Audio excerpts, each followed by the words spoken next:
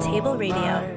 The following is Josh's sermon from our Big Table service on Sunday, January 31st. Enjoy.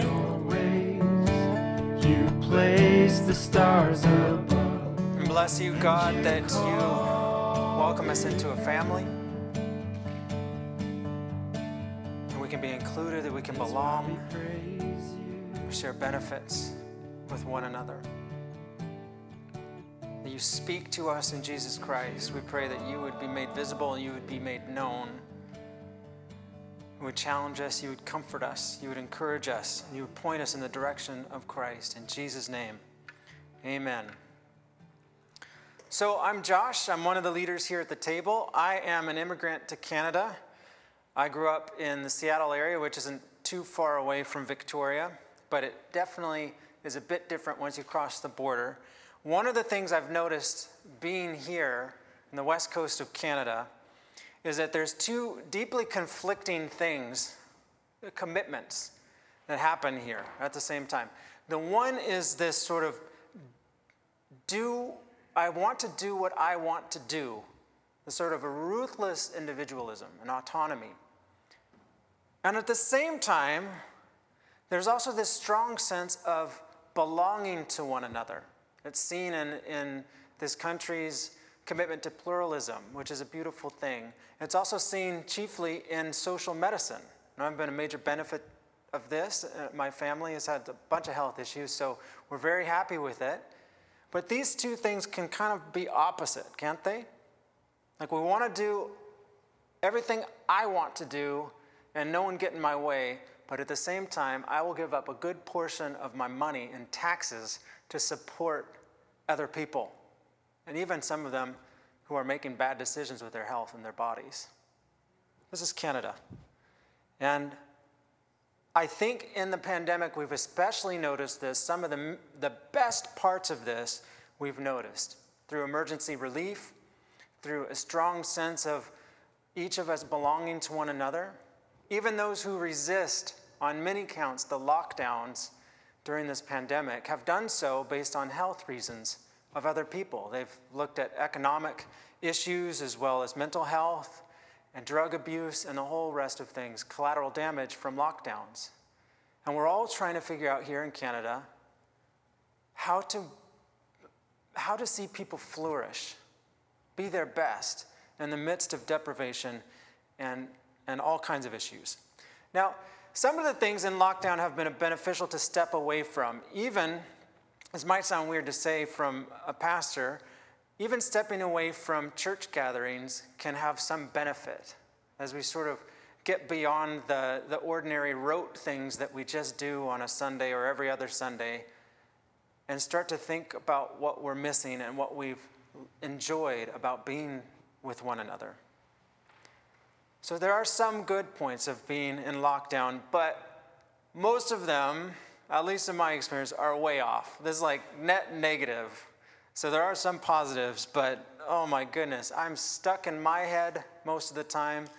Work has been less efficient and productive at home than at the office or out in coffee shops. Stuck in my head is basically the big thing, and distracted. I can't even work out apart from a gym. That's how hard it is for me. There's just not the same sort of structure and rhythms and habits that come with gathering with other people. You also don't get the same sort of checks and balances, at least to me. Some of the thoughts that I normally would say out loud to sort of test out, someone else in my community would go, "No, that's crazy." And I go, "Is it?" "Yeah, that is definitely crazy." But now those sort of gestate and they build momentum in the mind and they lead to genuine crazy stuff. And it sort of felt like this whole last year has been like my time in the Yukon in the winter, just cabin fever and isolation. Now, we know it's bad if our friend Jacob McKee, who many of you know, but if you don't, he's very introverted. Like, sometimes I want to play video games with him at night, and he'll text me and go, "I'm too tired to play video games, I just need to go read a book." And I'm like, this guy is introverted. And even he's said lately that he's getting itchy for social interaction. So if Jacob's getting itchy for it, you know something's off. We've realized through this whole pandemic that community is a gift. It is a great benefit to each of us. We've seen, many of us have had our appetites for community aroused in its absence. But here, as we reflect on community, think about it. It's got to be more than just we're Canadians or residents of Canada, or we're Victorians, or we're in Victoria or Saanich or Peninsula. It's got to be more than that. It's more about brands. It's more about nations. It's more than special interests. In the Christian framework, followers of Jesus, the community that results from following Jesus is a special gift. It's an extra intensity. I'm going to go through 3 different passages and kind of build on one another and make a case. If you've been around the table or heard me preach on anything related to this will sound familiar, but just go with me here. So we're going to start out in Mark chapter 10. Let's go 10 verse 28. This is right after Jesus has interacted with a man who runs up to him and says, "What must I do to inherit eternal life?" And he has a conversation with Jesus, and ultimately the call is too hard, is too severe for this man, and he walks away. And Jesus he's upset about it. And the disciples are watching this scene, and they're exceedingly astonished, it says, and they're thinking through their own commitments to Jesus. And Peter, in verse 28, he begins to say to Jesus, "Jesus, see, we have left everything and followed you." And Jesus says, "Truly, I say to you, there is no one who has left house or brothers or sisters or mother or father or children or lands for my sake and for the gospel, who will not receive 100-fold, 100 times now in this time, houses, brothers, sisters, mothers, children, and lands, with persecutions, and in the age to come, eternal life." So the Bible takes a very strong stand. Jesus himself takes a strong stand on the benefits of community. This is part of an inheritance. This is part of a gift of following Jesus, is you multiply family relationships. You multiply ownership of land or possession of land here. This is a great boon. Now, some of us are a little suspicious because our experience of community is very poor, and we would just rather get as far away from people as possible. But here, the full life, as painted by the Bible and as painted by Jesus, is seen in community. That sort of solitary hermit on a mountain is not really an ideal within the Christian story. And look, the community revolves around not a special interest. It revolves around a person. The special interest is Jesus himself. He says, "Those who have left all sorts of things for my sake and for the gospel," the good news that Jesus teaches and preaches and shares, that becomes the center of their companionship and their bond. It's a common bond. This may be a surprise to some of you. I know I grew up in a kind of a Christian household that did not see Christian community as essential to following Jesus. It was sort of an extra thing, and in many cases, something to be avoided because, institutions and bad leaders and hypocritical church members. This pushes right against that. And I've learned through my story, and if you want to know more, we can have that conversation. Just get in contact with me. I'll show you how that plays out. But that is not tied to the vision of the gospel here, according to Jesus. The gospel and following Jesus brings with it a community. It's not seen as following Jesus alone, ever. It's tied to other people. So, what does the community do together? Why don't we flip over to Acts chapter 2, verses 42 to 47. The Holy Spirit has just come and poured out upon the apostles in the upper room. You've got Peter's first sermon. There's a large gathering of Jewish people. They're there to celebrate the wheat harvest, and it's a big festival. And here there's a major work of God. There's a sign that comes in the Holy Spirit coming, and there's a speaking in foreign languages and tongues, and there's a visible sign that something's going on. And then there's the sermon, and then there's a response, and many people come to believe, and this new community is formed. And at the end of Acts 2, this is seen as sort of an ideal picture of what happens when people follow Jesus, who have a breakthrough and are committed to following Jesus. Let me read it. Verses 42, the community revolves around worship. Verse 42, and they devoted themselves. This is devotion language. They devoted themselves to the apostles' teaching. These are the ones who walked with Jesus and who learned from him and who Jesus sort of authorizes to share this message. He trained them up and he appointed them to do this. It's not strictly about a follower of Jesus' personal sort of mystical experiences. It's not strictly about our religious experience, but it's also, we see in the very early community, a focus on the apostles' teaching, which we have now preserved in the New Testament. But there's a devotion to the apostles' teaching and to the fellowship, the sacrificial community, one with another, and to the breaking of bread, which probably meant two different things. One, the ordinary meals together, as well as communion. And also they're devoted to the prayers, which probably meant sort of the Jewish prayers as found in the Psalms and other sort of ritual set prayers, but also spontaneous prayer with one another. This was their devotion to the eating, to the praying, to the words of God as given through the apostles, and to fellowship, community with one another. And we see the results of this. Verse 43, there's awe that comes upon every soul. There's many wonders and signs were being done through the apostles. And all who believed were together and had all things in common. There's this sharing that's going on. And this is a work of the Spirit. They're selling their possessions and belongings and distributing the proceeds to all as any had need. And day by day, attending to the temple together. See, they hadn't been cast out of the Jewish temple yet. They attended the temple together, and they broke bread in their homes. And they received their food with glad and with generous hearts, praising God. This is the outflow. Having favor with all of the people. And the Lord added to their number day by day those who were being saved. So you see, the beginning of this Christian community, the beginnings of following Jesus, of giving one's life to Jesus, led to a social network. But it's an embodied one. It's not one about getting likes.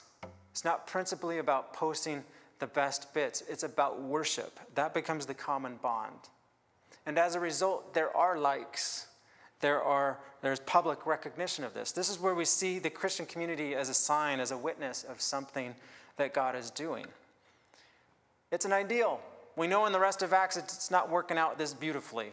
There are fits and there are starts and there are gaps and there are conflicts. There's real human community and God works through this all. But here we have this image of what it could be and what it intends to be, what God wants from community, and it's beautiful. I do need to tell you, this is my experience mostly of Christian community, of a community of followers of Jesus, that there's a deep substance when we worship with one another and share a common confession of Jesus and a common pursuit of Jesus. So here, I was just thinking about this today. My very bed was given to me by somebody within the table. So were my dressers by someone else. The very car that I drove here today was given to me by other Christians. But I made a list. There's a huge list. Random envelopes full of cash have shown up in my mailbox or given to me by people I can't even remember their names over the last decade, at the very least. Just random envelopes of cash.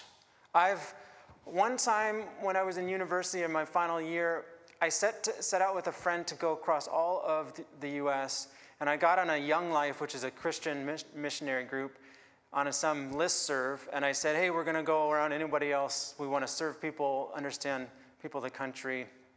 Anyone want to give us lodging? And we went to 42 different states in 4 months. It was absolutely crazy. Based on what? Based on nothing other than our commitment to Jesus and their commitment to Jesus. We've had lodging. I've had thousands of meals and many meal trains given to me based on what? Nothing other than my commitment to Jesus and their commitment to Jesus. Like, I don't want to overstate this. If you become a Christian, you're not going to fall into a pile of money. This is all like timely stuff, all right? Yeah, it's not health and wealth here. But it has always been timely, and God has always given according to my need. But it's not like money just magically appears and teleports. It's given through someone. And it's not just cash. I've had so much compassion in crisis given to me from people who are committed to Jesus. People have wept with me, they've cared for me, they've held me up. Now, I'm not a rich man, but I am a rich man because of Jesus and those he has called to follow him. Now, here's the thing. The constant question is, why should I even go to church? It drives me crazy. And it's hard to explain this. It's hard to even answer the question because its very premise is flawed. Throughout most of Christian history, up until the last couple hundred years, if you were a Christian, you were part of a community. It wasn't a question, you just were. There might have been outliers here or there, but it would just be assumed that you saying you're a Christian meant you belonged to some church, some community that was beyond yourself. But now, because it's all sort of privatized and all stuck in our heads, even the faith stuff, it makes it seem like we need to make a defense for why we're in community with one another, why we should gather together and worship.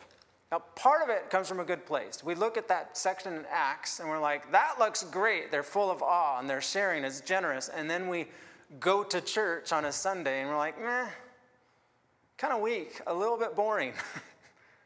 It doesn't have the same texture or magic to it. And that's a barrier. But the default position of the scriptures, of the New Testament, is that if you are a Christian, you are part of the community. Now, the easiest thing to do is just read any of the letters in the New Testament. They're all addressed to you. They say you quite a bit. It's misleading because in English we think that means singular. But all of them are plural. So that's why I've said many times over the years, when you read the letters, when you see a you, you got to translate in your head, all y'all. Right? Be kind. You be kind. No, all y'all be kind, not just a single person. That the faith gets worked out with other people. And this is not a bug. This is a feature. This is by design that we work out all of our blind spots with each other. Very rarely does God just magically change you. It's in contact with other people. Here, let's go to one more spot. It's 1 Corinthians chapter 12. There's a bit at the very beginning talking about spiritual gifts where basically, as somebody else has said, every single person in Christ who's connected to God has some sort of superhero power, right? This is one of the sections here that reinforces that idea. But look at verse 12. He says, this is Paul writing to a church in Corinth, which is dysfunctional. You just read the whole rest of the book. This is a dysfunctional church. He says, for just as the body is one and has many members, and all the members of the body, though many, are one body, so it is with Christ. So everyone's an individual, but everyone together is dependent on each other. There's one body in Christ. And then he goes into some deep theology here. It's just one verse. In verse 13, he says, for in one spirit we were all baptized into one body. Baptism is like sharing the life, death, and resurrection of Jesus, of being sort of publicly bonded towards Jesus in a ceremony and being given something new. He says, for in one Spirit we're all baptized into one body, Jews or Greeks or Canadians or Americans, slaves or free. And elsewhere he says male or female. All of these special interests, all of these extra things about us. Actually, some of these things seem pretty core to who we are and our own identity. He says, no. In one Spirit we were all baptized into one body, and all were made to drink of one Spirit. So everyone in Jesus is sharing in the one divine presence that is in Christ and in the Spirit. This is the great unifier. That is the thing we have in common. And when we lose that, in churches, as you will see, we get lost into niches and cliques and special interests. And even some of our theological positions can develop into points of disunity. Now you got to fight. You got to fight these out. Some of these are very crucial. There are boundaries in a community. But some of them are just unnecessary. And the center and the goal is union, because in Christ there is one body, he says. Now, let's see flip down to verse 21. This is the last bit here. It's made explicit where Paul is assuming community. And the eye cannot say to the hand, I have no need of you, he says, nor again the head to the feet, I have no need of you. On the contrary, the parts of the body that seem to be weaker are indispensable. And on those parts of the body that we think less honorable, we bestow greater honor. And our unpresentable parts are treated with greater modesty, which our more presentable parts do not require. Here's the thing. In churches, in Christian community, in all sorts of community, there's some things are celebrated more than others. But Paul here is saying everyone who is part of the body, which is everyone who's connected to Jesus, and everyone who's following Jesus and one in spirit, is essential. And if somebody's not involved in some way, there is a loss. That every single person has amazing dignity in sharing in this body. And that you might feel like you have nothing to give. And this scripture says that is false. You have so much to give because you are immensely valuable and necessary. God has brought you into this body. So great. So much dignity given to every person. But God has so composed the body, giving greater honor to the part that lacked it, that there may be no division in the body, but that the members may have the same care for one another. Okay, so you notice those things. The aim here, the purpose of Christ forming a new community, of a new community gathering around Christ, is that there would be no division. This would say something to the world. These people are united. And it's not based on brands or special interests. It's based on Christ. And that there is care given one to another. That's the aim. Everyone gets cared for. Now, because of these aims, when we lack these things, it really stands out. I think the Christian church and Christian communities are the best witnesses of Jesus when they're functioning well. They're best witnesses of the truth of the gospel. And they're the absolute worst witnesses of the truth of the gospel when they don't work. But the biggest reason not to be a Christian can be the church or a Christian community of some kind, whether it's in the news or expressed locally in a city or a block or a household. And look at the end. Verse 26, if one member suffers, all suffer together. If one member is honored, all rejoice together. This is Christian community at work. It can hold both the suffering and the glory of human life. It can celebrate birth on the one hand and also grieve death. It can It can welcome wealth and glory, and it can acknowledge poverty and dishonor. It holds so many things. This is a community that functions well together. All of that, I hope you will agree that the scriptures build to this one conclusion, that we all belong together in Christ, that every follower of Jesus belongs to other followers of Jesus. And I think this is especially important now because we've been stuck in our heads, and some of us have made it all about ideas as we're wrestling through our own faith and our own confidence in Jesus and what this means and how this could actually be true or not. But much of the truth of the gospel is lived out in community, where we've had people come on. Zoom is not a great thing for community development, as many of us have noticed. You've probably noticed. But as somebody else said, it's better than nothing. Yeah, that's right. It is better than nothing. And our goal is that community, intentional community, substantial community as we follow Jesus, would be better than something else.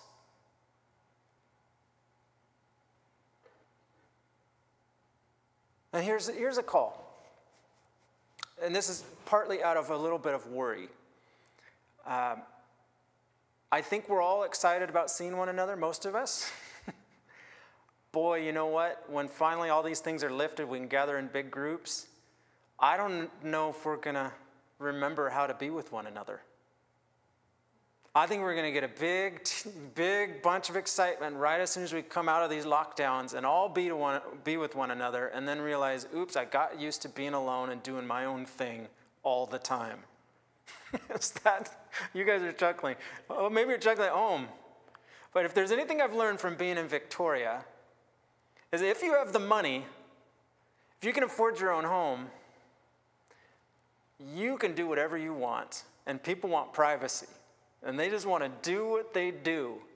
But you know what? This is the loneliest place I've ever lived in my entire life. And I've visited a lot of places, lived a lot of places.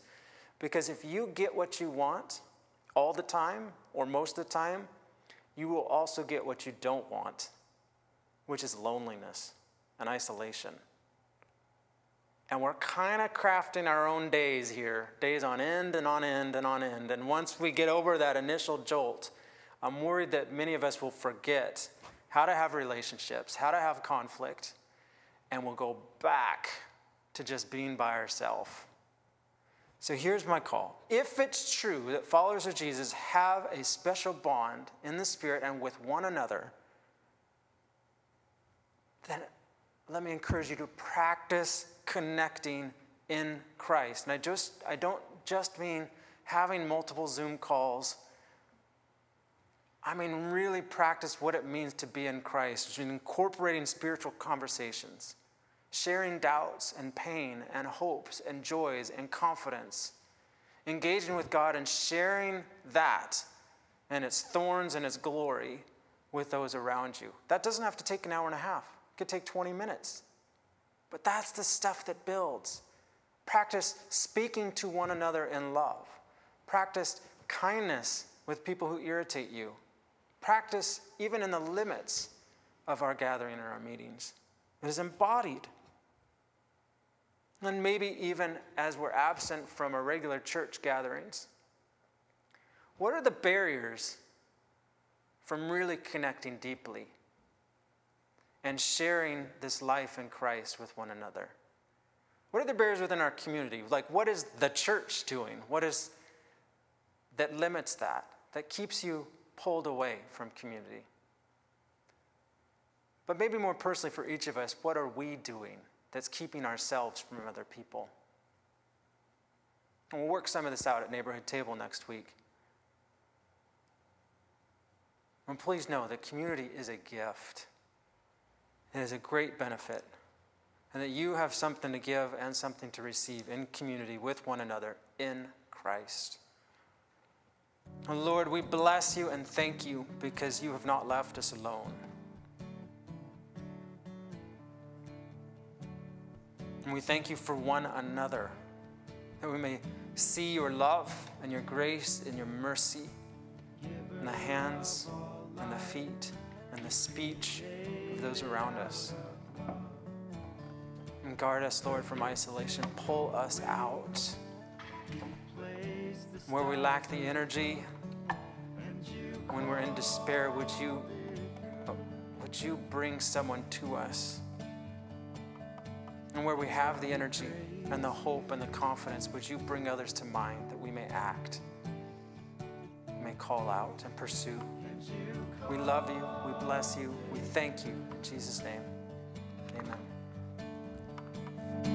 That's why we praise you.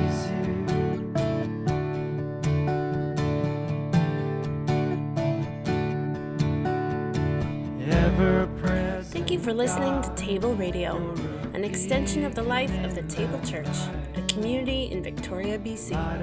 Our mission together is to love God, love each other, and to love and bless our neighbors, so that we may see Christ revealed in common life. Music for this episode provided by the Preparation EP, written and arranged by Coco Relieve, can be found at thetablechurch.bandcamp.com. To learn more about our community, please go to tablechurch.ca.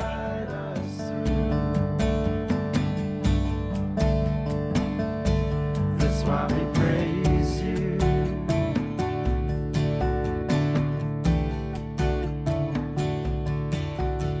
Our darkness cannot hide.